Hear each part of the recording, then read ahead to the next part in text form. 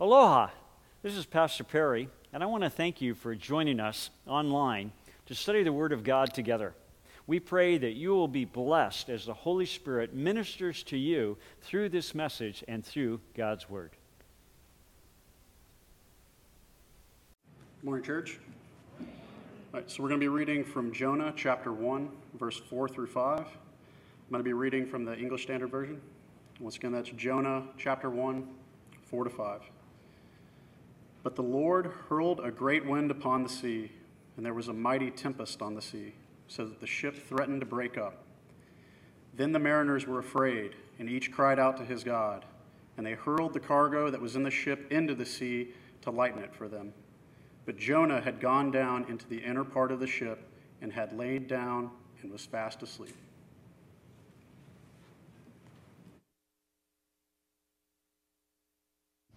Thanks, Luke. Appreciate it. Bless you. Would you join me in order to pray? Jesus, how we thank you that you've given us your word to come to, how your word shapes and molds us. Lord, would you give us your confidence through the Holy Spirit to hear what you would have to say to each of us today. Lord, would you encourage and challenge our hearts? Lord, would you speak through me words that are right and true and of you? And Lord, we do, again, just pray for our VBS. Lord, that these children would truly see you this week and that you would let us be faithful to fulfill your call here in Kailua by sharing your gospel. Lord, would you be with those who aren't with us today, maybe joining with us online or maybe at home sick or just away from us. Would you encourage them, bless them, challenge them where needed. It's in Jesus' name, amen. Well, I don't know what it is about youth camps, but everyone that I've been a part of or led or heard about always has this moment of the bonfire Saturday night. If any of you have been to youth camp, you know what this bonfire is. It's like the secret weapon of all youth pastors. Like God instructed us to do this the last night of youth camp. And it was 2018, KCC's youth camp in the fall. We were out at Kualoa Beach Park, and we were playing the song of all bonfire songs, Holy Spirit. You're welcome here. You know, everybody's heart's just primed and ripe for the Lord to do something. And us as leaders have been talking all weekend about what to do during response time.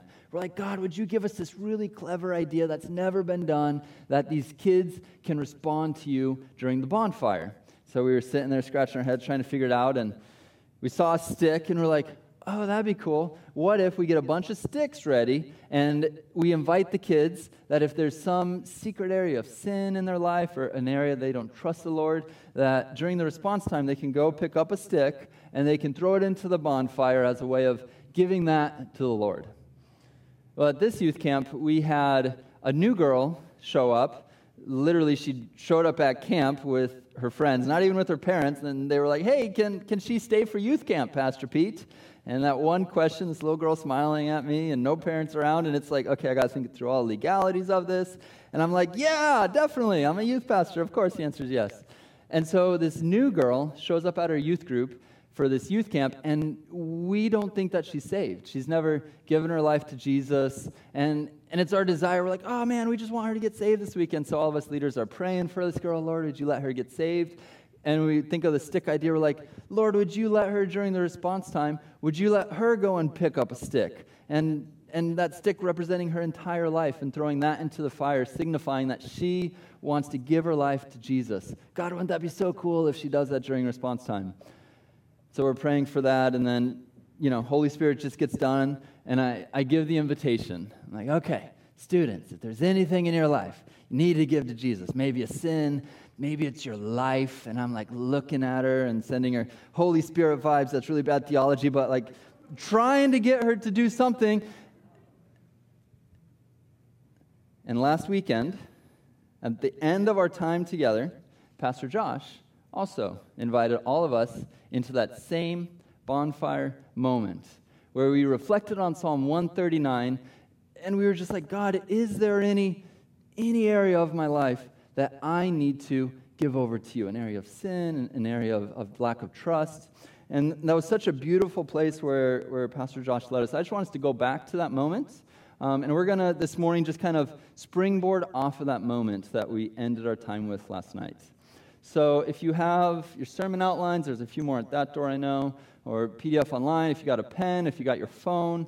I'm just going to invite you. I'll read the psalm. I'm just going to invite you just to have a quiet moment for the Lord. Just let him search your heart and see if there's anything you need to bring to him, a secret sin or something. And if something comes to mind, let's say he convicts you of greed. You know, if you write down greed, that might be kind of awkward if somebody looks. So maybe just choose a letter from the word, like the letter E or something, just some way that you can just know, like, okay, this is an area of sin that the Lord is highlighting. He wants me to bring it to him, or an area of lack of trust or something the Lord wants me to give to him more. So I'll just read these words. Go ahead and just close your mind or close your eyes and just ask the Lord to search you. So here's the words of Psalm 139. Search me, O God, and know my heart. Put me to the test and know my anxious thoughts, and see if there is any hurtful way in me, and lead me in the way everlasting.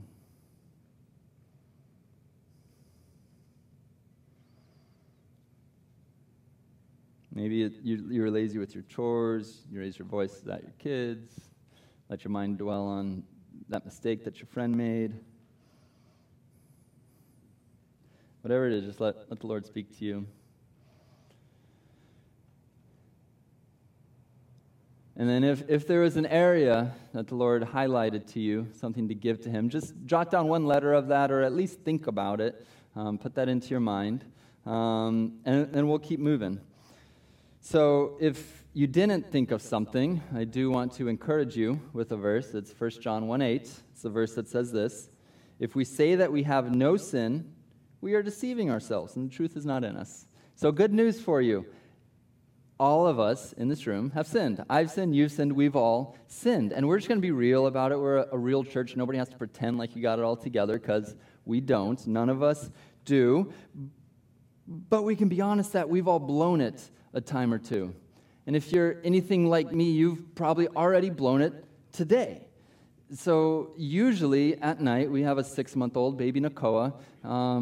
Last night, I was a good boy, but usually in the middle of the night, when I go to bed, I'm sleeping, I'm sound asleep, but then I hear baby Nakoa start crying. He needs some attention, and I have this choice to make at 3 a.m. Do I get up and help baby Nakoa, or do I just roll over, pretend like I didn't hear, and let my lovely wife Liz take care of baby Nakoa? That's usually what I do. I have the sin of selfishness and entitlement. I deserve a good night of sleep. I'm a vile sinner at 3 a.m., and I'm the preacher. But that's our first truth today, is that you've blown it. You've blown it, and so have I. So you can write that in your sermon outline, you've blown it. And our sermon title is, Have You Blown It? It's an easy answer for all of us. The answer is yes, you have. And you're in good company, because we all have too. So we just started discovering God's message in the book of Jonah. Pastor Josh laid the foundations that it's a prophetic book, but it's not a book about the words of God through a prophet. It's a historical narrative about a prophet. And the book's full of satire, it's full of irony, and in the story we see that God is omnipresent. Wherever you go, whether it's on a ship or in the belly of a fish, God is there with you. And he's omnipotent. He has the power over the wind and the sea and the whole earth. And God has a mission to rescue the villains, all those guys, those Ninevites over there. And he has a plan to use you, all the good guys, to do it. And that is God's mission. And here God calls Jonah to go to the city full of villains, the Ninevites, and to share the gospel with them. But there's a little hiccup, because Jonah does something wrong. A couple days ago, Liz, my wife, was reading the news, and she discovered that the sunscreen we bought to protect our kids from cancer actually got recalled because it has a chemical in it that causes cancer. It's like, are you kidding me? We did everything right. We spent the $15 to buy the cool little bottles. We went through the pain and agony of spraying our kids, and it goes in their eyes, and they're like, Dad, why'd you do that? And we did everything right. This company did something wrong, and that wasn't fair. That what they did wrong hurt us. And we live in a culture that would agree with that, because our morality of our culture is called the harm principle of morality, that if what you do harms another, then it's not moral, it is wrong. But that same harm principle of morality would say that if you do something in private, a private mistake, and if it doesn't hurt anybody, then it's okay. Then it's a moral thing to do. And so we have Jonah here doing a private sin. You know the story. It's just between him and God. God says, go to Nineveh. He says, no, I'm just going to go that way. Just something internal. But Jonah's still a good guy. He still goes and he brings money and he pays the fare to get on a boat. He's not dealing drugs. He's not being rude to the sailors. He's still an honest man. It's just a private sin that he's doing, running away from God. There's no public consequences here, right? Well, you know the story. If you heard what Luke read, we know that it goes differently. Jonah 1, verses 4 through 5 will be on the screen. It says, the Lord hurled a great wind on the sea, and there was a great storm on that sea, so that the ship was about to break up. Then the sailors became afraid, and every man cried to his God. And they threw the cargo, which was in the ship, into the sea to lighten it for them. Now, I've never traveled 2,500 miles by boat, sailboat at that, but I can imagine that if you were going to do that, it probably had to be a pretty profitable voyage. I heard from somebody after the last service, they were probably going to Tarshish to collect tin. It was a very valuable, rare metal that if you got tin, then you could make bronze. And in that age, if you had bronze, you would be the victor of any war. And so they were going probably to make a buck. And their cargo was probably how they were going to be able to afford that expensive tin or whatever it was. That cargo was precious to them on the ship. And here you have them hurling all their goods overboard. It could have been their gold, their silver, their sacred scrolls, their perfumes, their spices, their animals overboard. Just tons of wealth being lost. Not to mention their boats breaking up, maybe their masts is breaking, and at the very least their provisions are gone, and they're going to have to go back to Joppa, restart their trip, lose a few months' time, rebuy the supplies.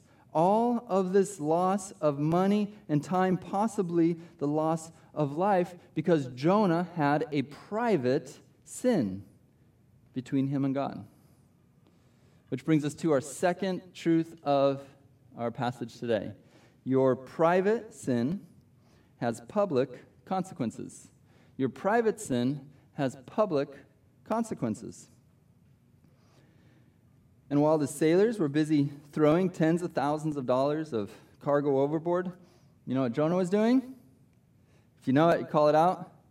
He was sleeping. Check out the end of the verse. But Jonah had gone below into the hold of the ship, laid down, and fallen sound asleep.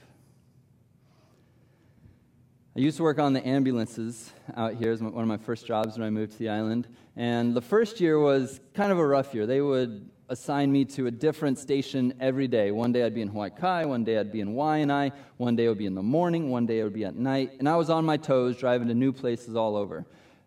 After a year of this, I don't know how I lucked out, but I got assigned a day shift. 3 months solid of 7 a.m. to 3 p.m. I was living the dream, and it was one station. It was up in Wahiawa, H3, 30-minute drive. I'd hop in my 2003 Saturn, I squeezed in there, and it was great.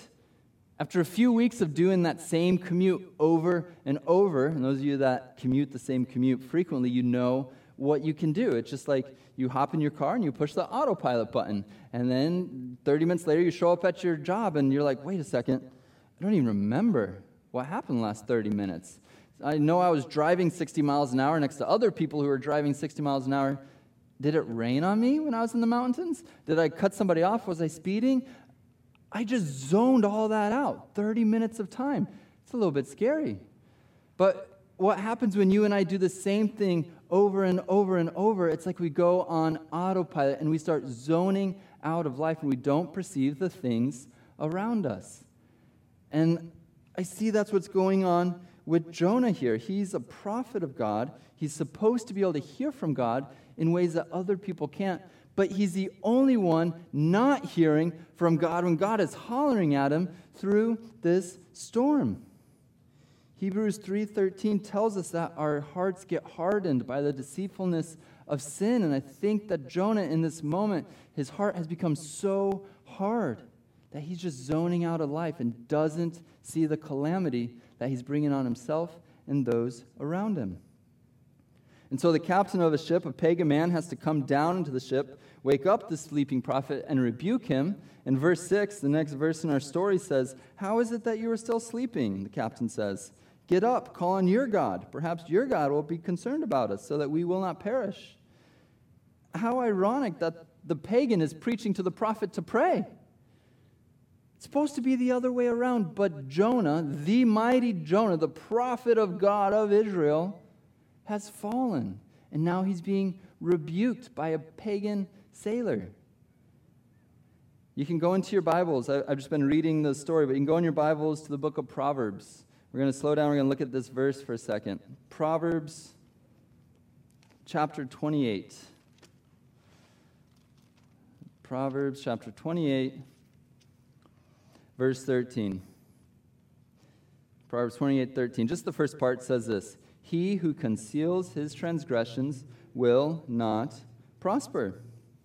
And Jonah is not prospering right now, and he's bringing others down with him. He is a horrible example of a follower of God. And we got him right here in Scriptures. But before you go and you rail on Jonah too hard, you remember John 17:17, and one of the purposes of Scripture is to make you more like Christ. Then you think of Matthew 28, the Great Commission, and how God has called you to go share the gospel with your Ninevites, with your neighbors, with your coworkers, with your friends, with your kids. And then maybe you look down at that piece of paper from our campfire moment this morning, and you think about that sin. And I ask you the question, are you trying to be too quiet with that sin to avoid being seen by God? Are you running down that hallway, running away to Tarshish, trying to escape from God's storm? Are you on autopilot in that sin over and over in your life that it's just like you're zoning out and you don't even see the calamity of storms that God has brought to you to get your attention? And this is where the book of Jonah gets tough. Because you only have a few characters in the story, and when we read a story, we usually identify with one of the characters. Hey, that character reminds me of me. And the first few times I read this, probably the first 100 times I read this, I was identifying with the sailors. It's easy for me to identify with being the one who bears the consequences of somebody else's sin. But if you were honest with yourself, with that campfire moment at the start of this sermon, perhaps you see that too often you identify with Jonah, and so do I. So having seen that you've blown it, and that your private sin causes public consequences, what are you going to do with your sin? What are you going to do with your sin? I don't know if you guys noticed last week, but I showed up to church with a pretty fresh haircut. I was looking pretty good last week. And if you're an observant individual and maybe you talked with me, you came up and you said, "Hey, nice haircut, Pastor Pete," to which I gave you a really weird reply, and I said, "Thank you. I was the active participant."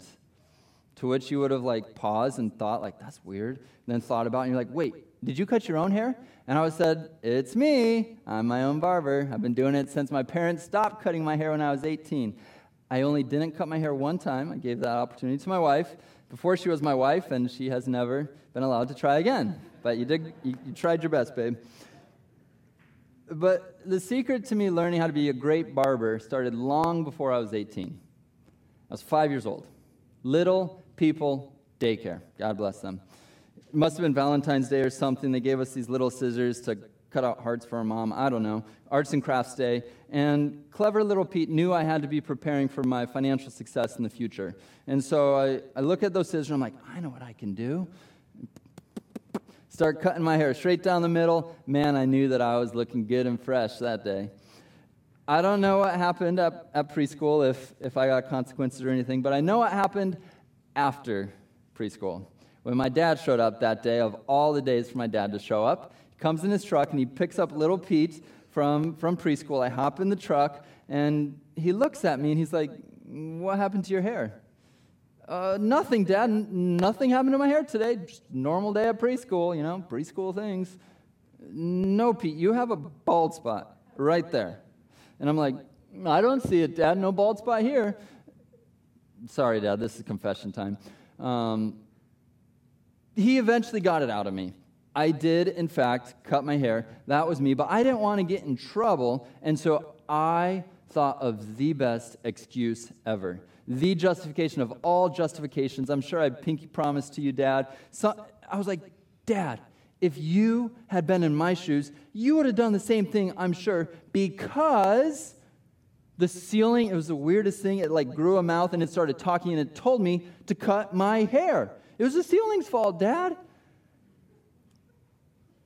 It was the most ridiculous excuse ever, but I was sure it would work. But as ridiculous as that excuse is, how often do you and I do that same thing with God? Where we say, yeah, God, sure, I yelled at my kids, but they were driving me bonkers. Or maybe you can't afford to tithe right now because you got to pay off your car payment first. Or you went to that website, but you don't watch that stuff as often as your buddy does. Or you have to live with your girlfriend because it's financially irresponsible not to live with her. Or you have to finish that bottle because you deserve it after a long, hard, stressful day. Or you can't commit to coming to church every week because you have a game on Sunday mornings. And it's like you're sitting in the passenger seat and God is looking at you, driving you home from preschool, and he sees this bald spot. And he's just tired of these excuses. He can see right through them, just like my dad could see through my excuse. And what if we just started calling our sin sin and owning up to it and being done with those excuses? Which brings us to our third truth today. Own up to your sin.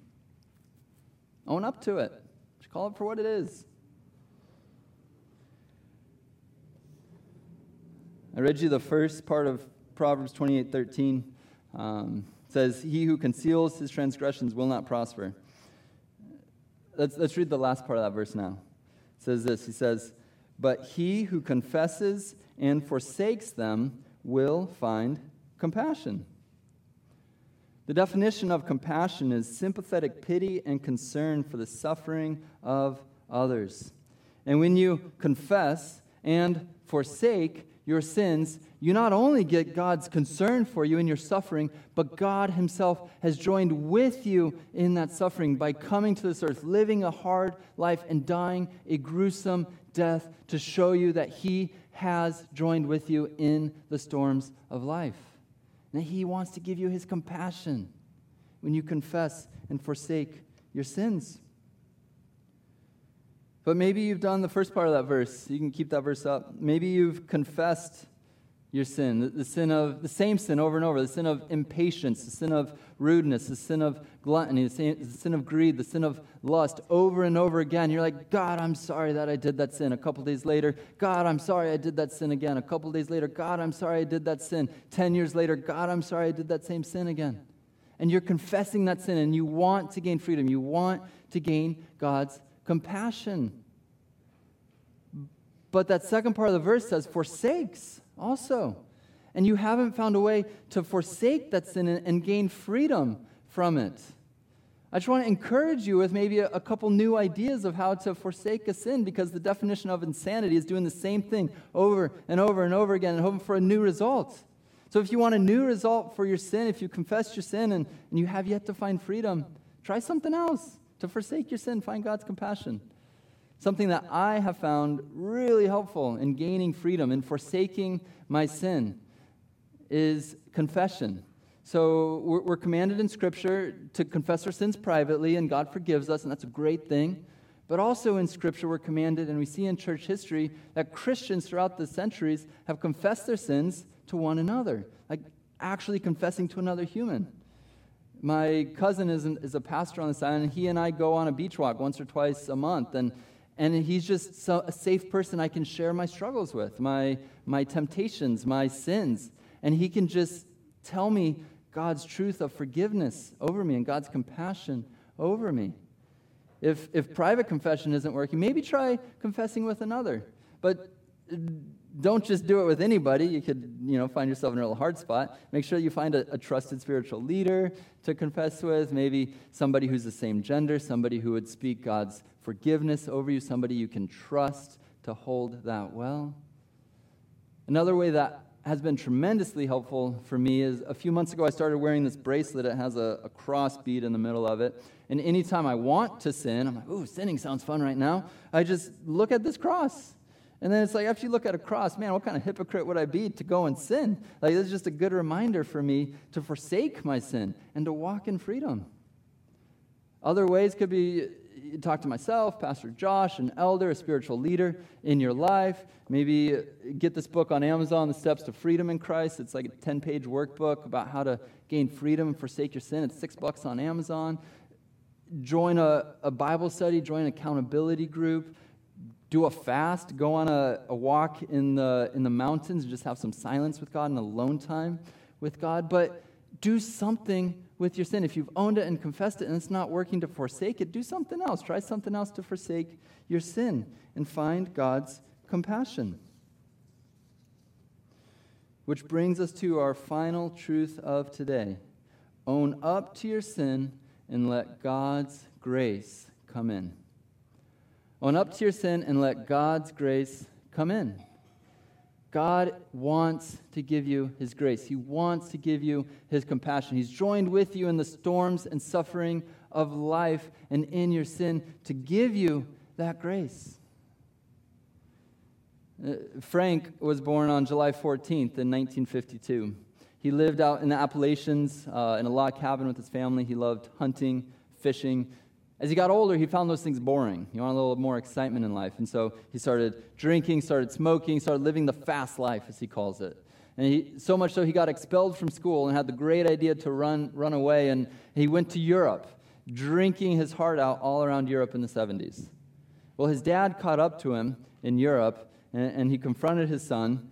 He said to his son, he said, "Frank, I want you to know that your mother and I sense there is a struggle for the soul of your life, and you're going to have to make a choice." And then Frank, or if you prefer his full name, Franklin Graham, did make a choice. In response to his dad, Billy Graham, talking with him. And he made a choice to own up to his sin and let God's grace come in. And because of that private decision to let God's grace come in, there's been publicly 178 million kids who have received shoeboxes through Franklin Graham's ministry, Operation Christmas Child. 1 John 1:9 says, "If you confess your sins, He is faithful and just to forgive you your sins and to cleanse you from all unrighteousness." You see, the book of Jonah isn't just about a man being swallowed by a fish. The book of Jonah is about God who so fiercely loves you that He's willing to send storms into your life to wake you up from the dangers and the perils that you're in. And God who has joined with you in that very storm to show you compassion so that you will own up to your sin and let God's grace come in. Would you pray with me? If you're here and you have never owned up to your sins, if you've never let God's grace come in, but you know you need to, if you know that there's that stick that you need to throw into the fire, would you pray something like this in your heart? Would you say, "Jesus, I'm sorry for the ways I've blown it. I own up to it now, Lord, and I ask that your grace would come in. And I ask that you would forgive me. I believe you died on the cross, that you rose again. Would you give me new life through your Spirit?" If you're here and if you've already prayed that before and maybe there is a stick that you need to throw into that fire, sin you need to give to the Lord, would you just confess that to the Lord? Say, "Lord Jesus, I'm sorry for what I've done. God, I not only want to confess, but I want to forsake my sin. I want to gain freedom. I want to walk with you. I want to live on mission with you. Would you give me your compassion? And would you help me walk in your freedom by your Spirit?" It's in Jesus' name, amen. May you give heed to the blameless way and set no worthless thing before your eyes, so that you will walk within your house in the integrity of your heart. Amen. Thanks so much, church, for praying for VBS, helping us out, and we'll see you soon.